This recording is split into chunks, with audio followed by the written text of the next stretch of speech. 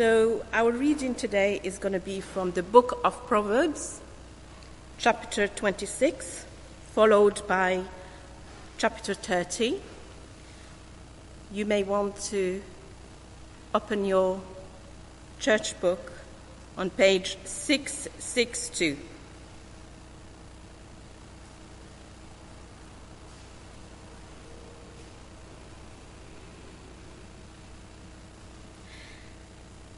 Like snow in summer or rain in harvest, honor is not fitting for a fool. Like a fluttering sparrow or a darting swallow, an undeserved curse that does not come to rest. A whip for the horse, a bridle for the donkey, and a rod for the backs of fools. Do not answer a fool according to his folly, or you yourself will be just like him. Answer a fool according to his folly, or he will be wise in his own eyes. Sending a message by the hand of a fool is like cutting off one's feet or drinking poison. Like the useless legs of one who is lame is a proverb in the mouth of a fool. Like trying a stone in a sling is the giving of honor to a fool. Like a thorn bush in a drunkard's hand is a proverb in the mouth of a fool. Like an archer who wounds at random is one who hires a fool or any passerby. As a dog returns to its vomit, so fools repeat their folly.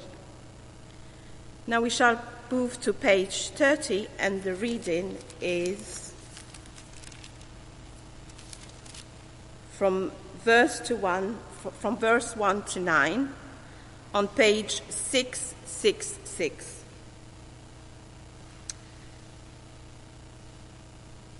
The sayings of August sons of Jakeh, an inspired utterance, this man's utterance to Ethel. I'm weary, God, but I can't prevail. Surely I'm only a brute, not a man.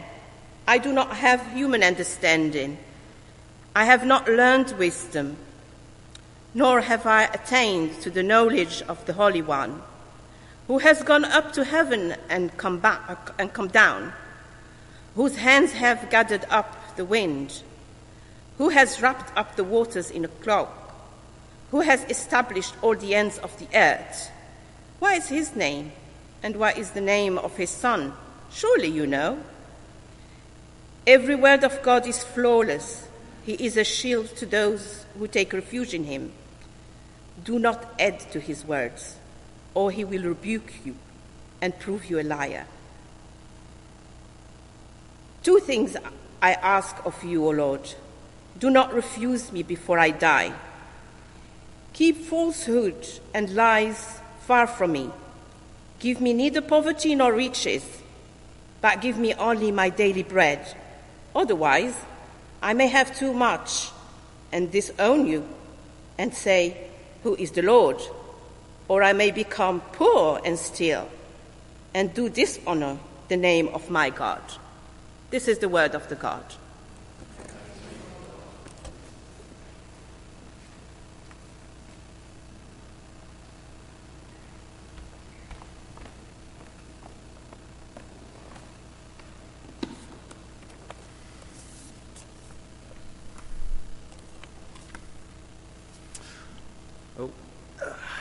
That always happens. Good morning. Still, yep, good morning, and lovely to see everybody. Lovely to see lots of familiar faces, and very lovely to see lots of people that I don't think I have met before. So a very special welcome to you if you are here with Sasha this morning. And Sasha, congratulations. Super exciting. I am both super happy that this happened before we left, and sad that for me, as well as for a number here, this is our last Sunday. So, but yeah, really, really glad that it was able to happen today. This is our final week. We're carrying on in the book of Proverbs. So if you do want to follow along, then you might want to keep that passage open in your Bibles, Proverbs chapter 30. I say that, I haven't got it. We're actually, where is that? We're actually going to be in the first one first, so Proverbs 26. And of course, I've not introduced myself. My name's Andrew. I am the curate here. That is a trainee vicar, but you do that for 3 years, and today is the end of my 3 years. So I think that means I can say whatever I like today and totally get away with it. But I'll be well behaved and try and say what the Bible has said. So let me pray, and then let's take a look at this passage together.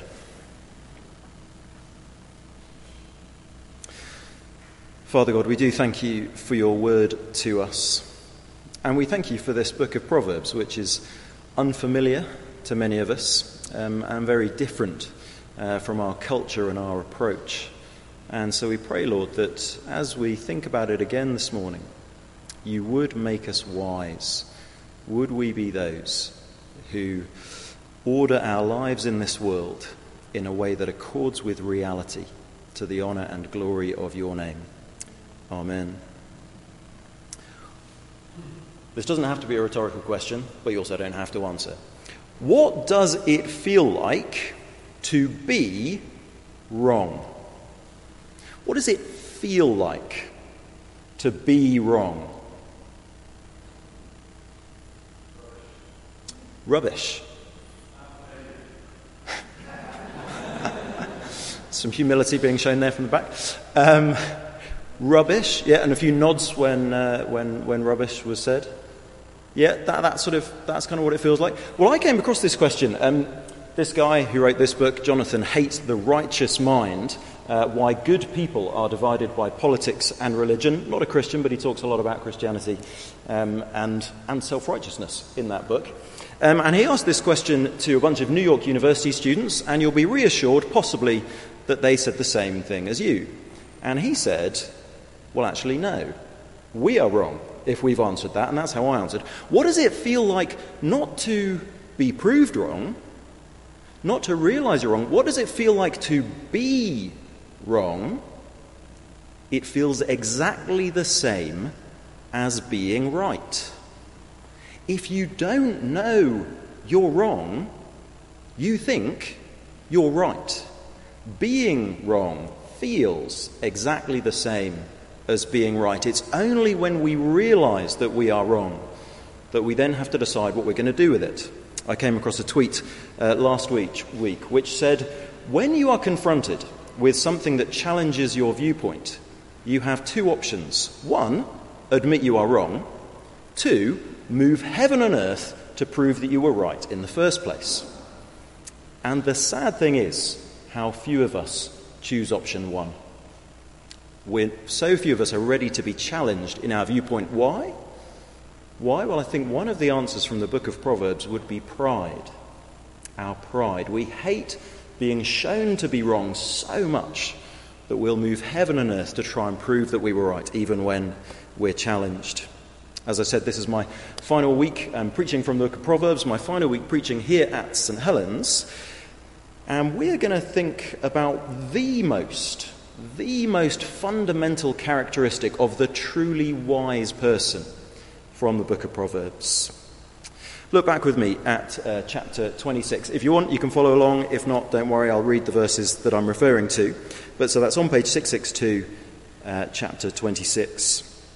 And there is this, it's kind of like the antithesis, the opposite in every characteristic of the wise person. Throughout the book, you want to be wise, you don't want to be a fool. And verses 1 to 11, not so much a character assassination as a character exposure of the character of the fool. Honour, verse 1, is not fitting for a fool.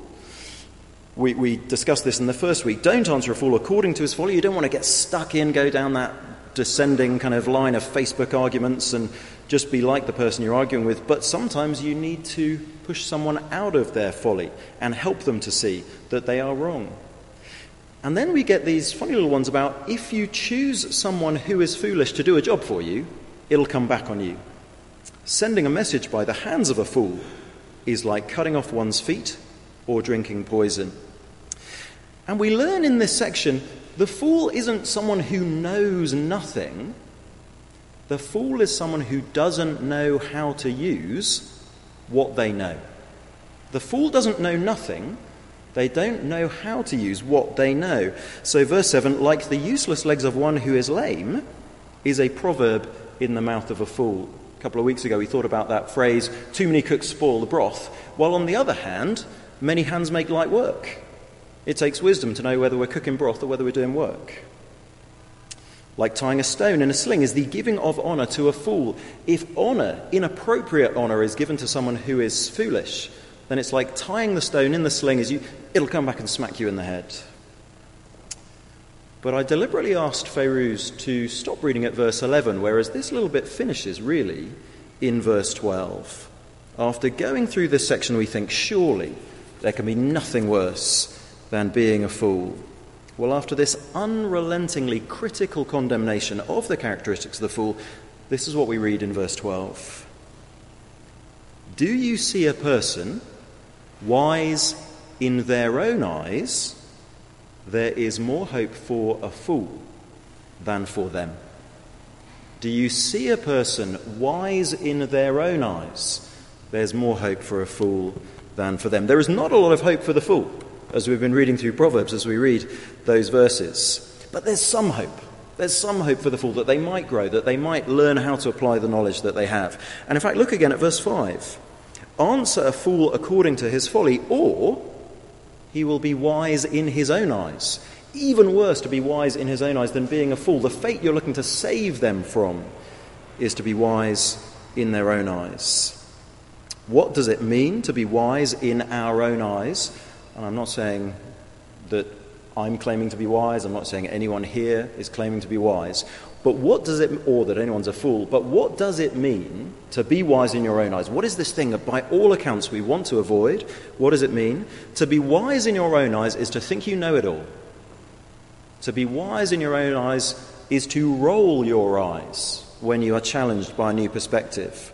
To be wise in your own eyes is to operate in a way that reveals, whether consciously or much more dangerously, subconsciously, that we think we have nothing to learn from others.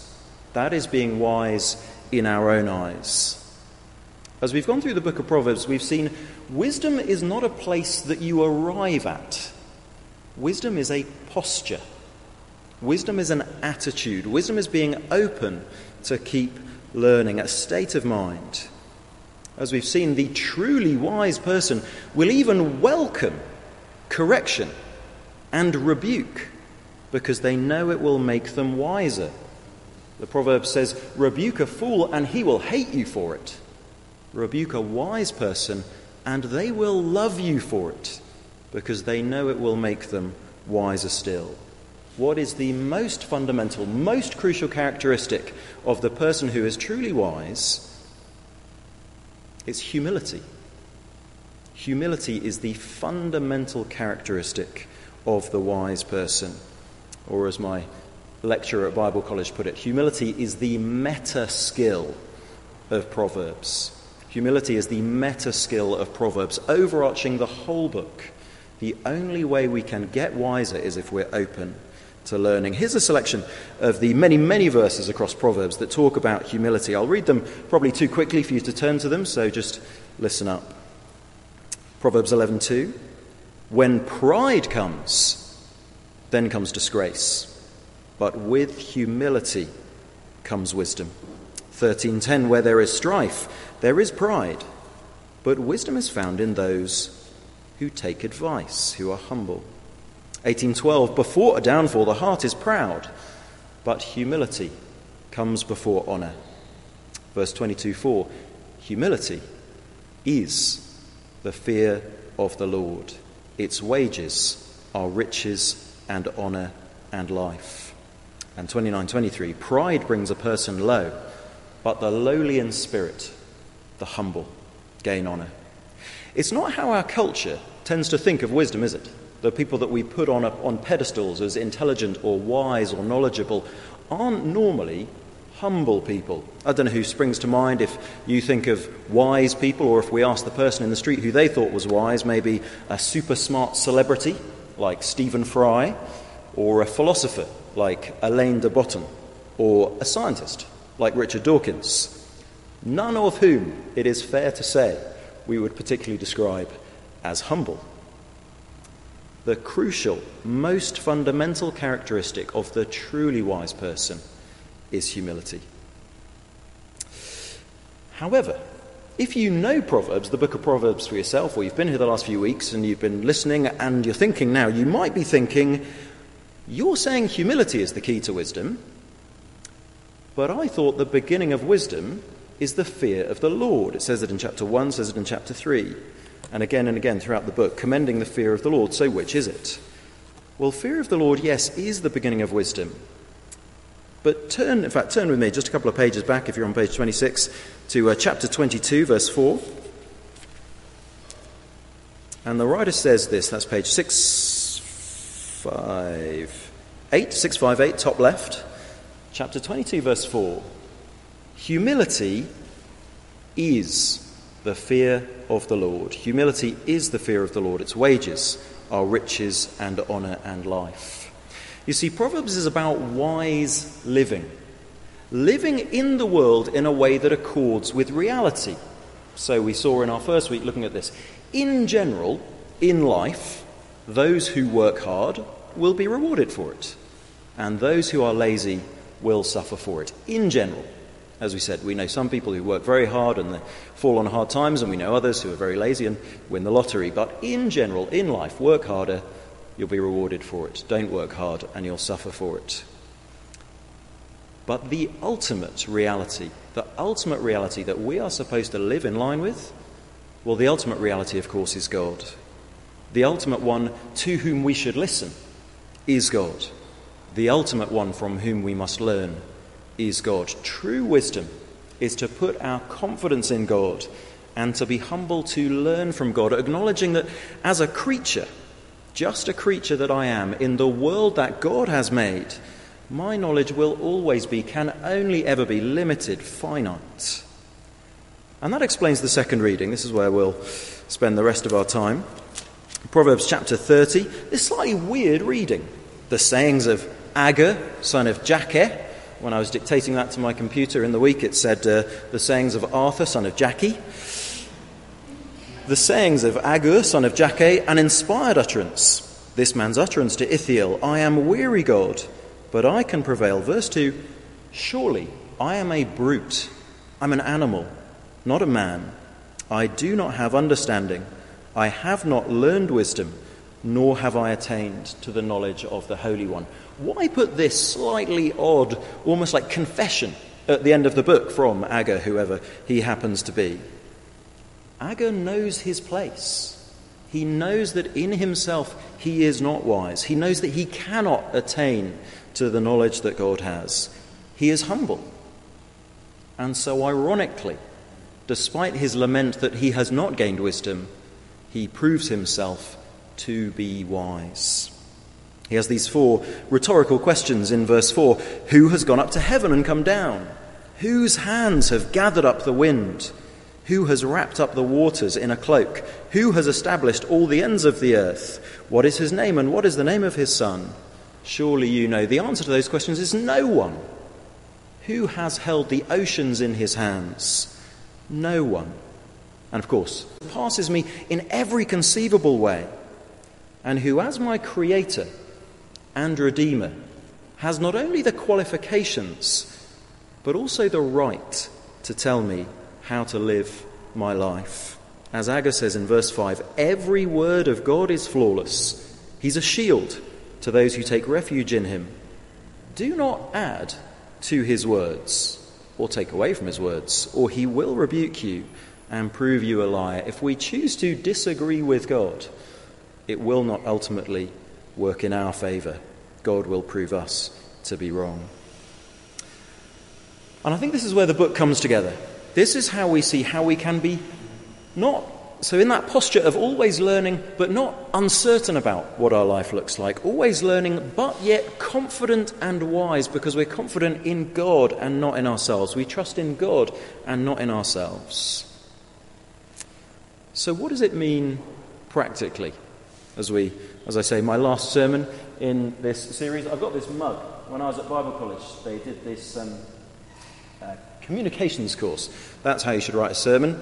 There you go. If that doesn't make any sense, don't worry. It took them 3 days to explain it to us. But on the bottom of this mug, it says, what if this was your last sermon? What would you say? What if this was your last sermon? And their point being, each sermon could be your last sermon. What would you say? Every sermon is that important. But this is my last sermon with you guys. I know a few of you have said, come back and see us. I'd love to. The really difficult thing about going and working for another church is they're quite keen for me to be there on Sunday mornings. So it's difficult to come back and visit a church you used to be at. But St Helens, this church, has been my church since September 2016. 5 years. That time has flown. I've been the curate here and a local resident at the end of Quinton Avenue since July 2018. You guys, St Helens, has become close to my heart. And now I have one last chance to speak to you. Now, perhaps that does slightly affect, I've thought carefully about what I want to say, but this is not just a laundry list of things I want to say before I go, and another thing. But as I've thought and reflected, there are 3 fundamental applications as we think about humility and wisdom from Proverbs that I think we can't avoid. Each will come up briefly on the screen, and the first is, be humble, St Helens. St Helens, be humble. Trust in Christ's righteousness and not in your own. Wisdom's instruction is to fear the Lord, and humility comes before honour. Be humble. Trust in Christ's righteousness, not in your own. Proverbs is about living in line with reality. And so it makes sense that the last word in wisdom is to fear God, because the ultimate reality is God. And from Proverbs 3:34, this is how God feels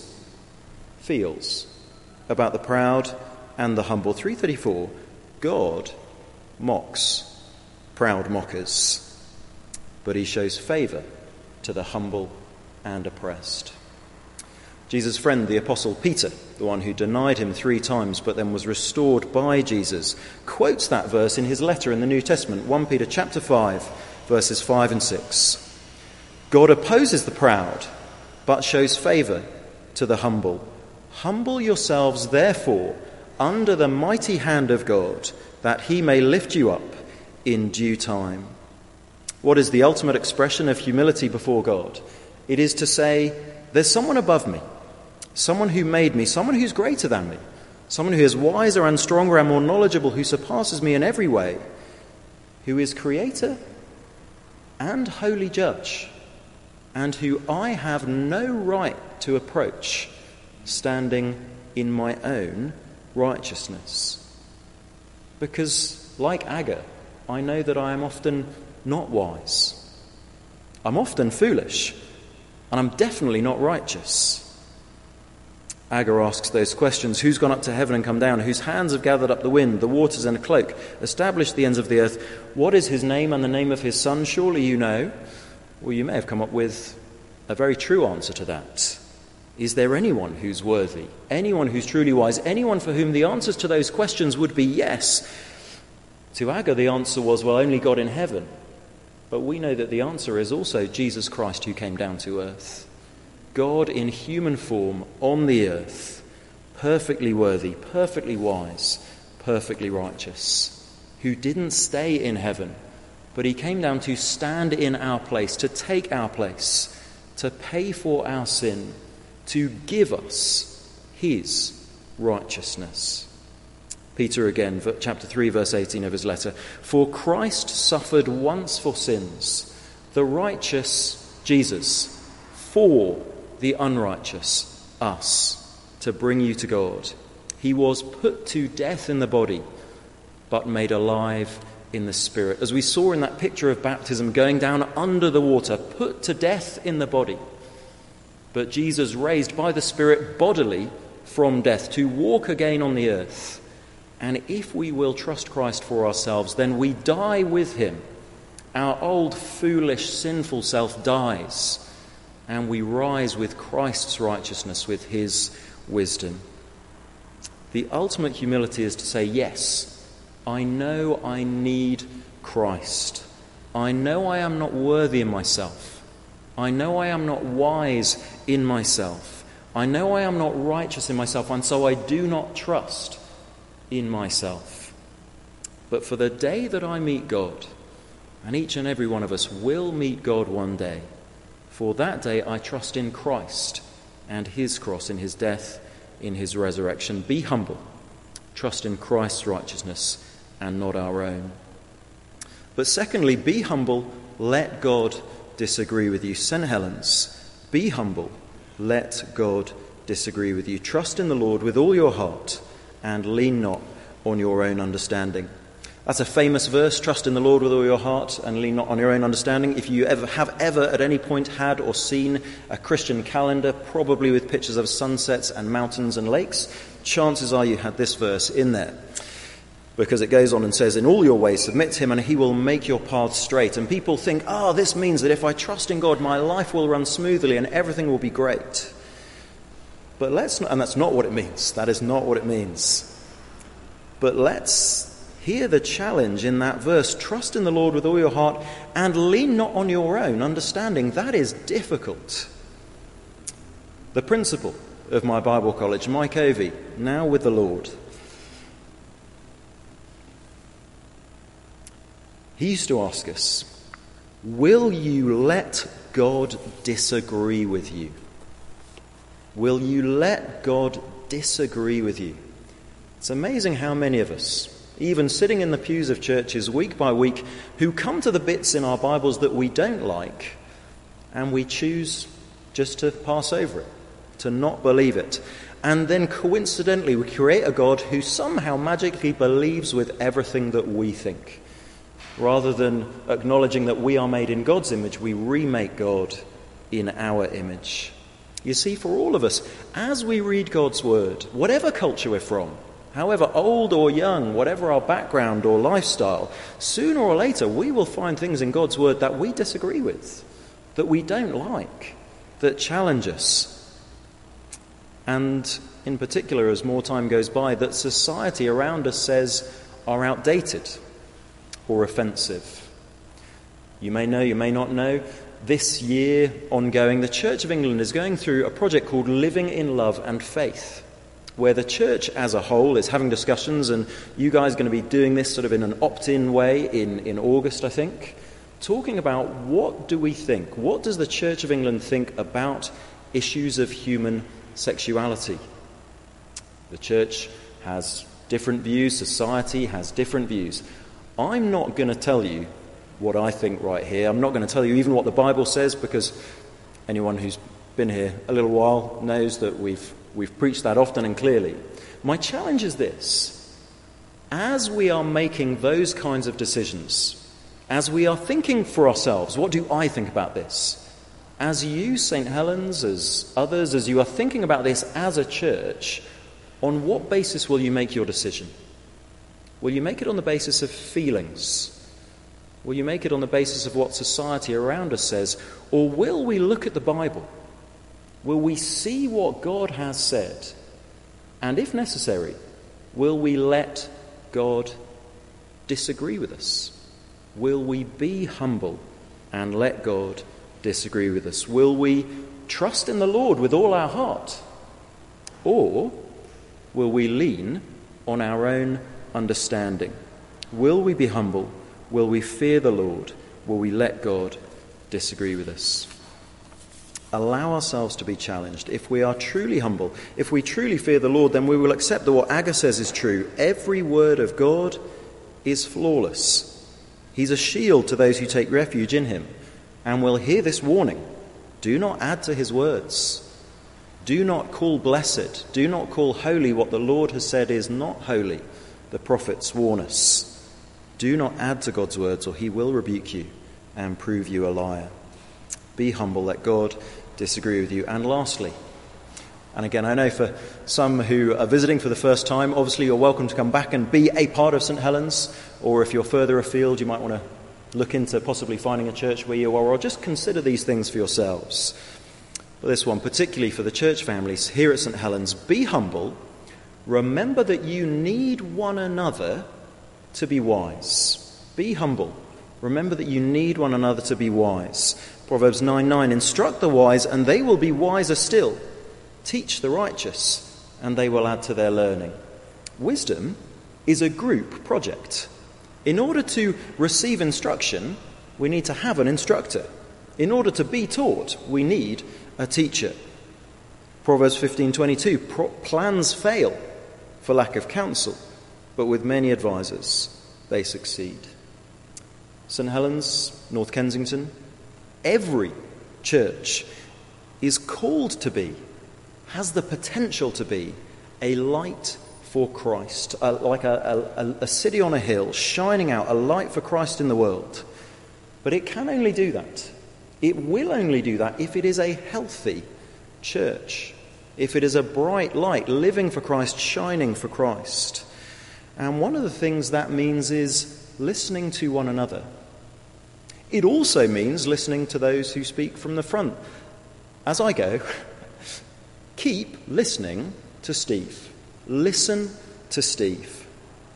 In Steve, St. Helens is blessed with a man who seeks to understand what Scripture says and then to say it to you. That is more unusual in the church than you probably realise. Many, many churches have pastors who would prefer to share their own views or to regurgitate the opinion columns from the broadsheets or the tabloids. Steve seeks to understand what God's word says and seeks to tell it to you. That is an immense blessing. Listen to him, pray for him, and appreciate him. But it also means listen to one another. One of the great joys of this last year has been, as we've been more restricted in being able to meet than ever before, we've been meeting more than ever before and talking more than ever before through the life groups. Before the lockdown, we had about 10 people per week in the life groups. Now we've got about 30. Some on Zoom, some in person now as we go back. That's amazing. Don't lose that momentum. If you're in a life group, commit to that life group. Be there every week that you can. If you're not, make every effort. Is there one that you can make it along to? Tuesday at 11 a.m. or 7:30 p.m, Wednesday on Zoom 7:15 p.m. If you really can't, then find someone else in the church where you do both have a diary slot that works and meet up and maybe read a psalm and pray together. Or grab one of those books from over there, and you can even have them for free if you want to do this. Read a book together and pray about it together. And as you do so, seeking to be humble, reminding one another to trust Christ and let God disagree with you. Proverbs 15:33, as we close. Wisdom's instruction is to fear the Lord, and humility comes before honour. Peter says, humble yourselves therefore under God's mighty hand, that he may lift you up. Be wise. Be humble. Trust in Christ's righteousness, not your own. Let God disagree with you. And remember that you need one another to be wise. Let's pray.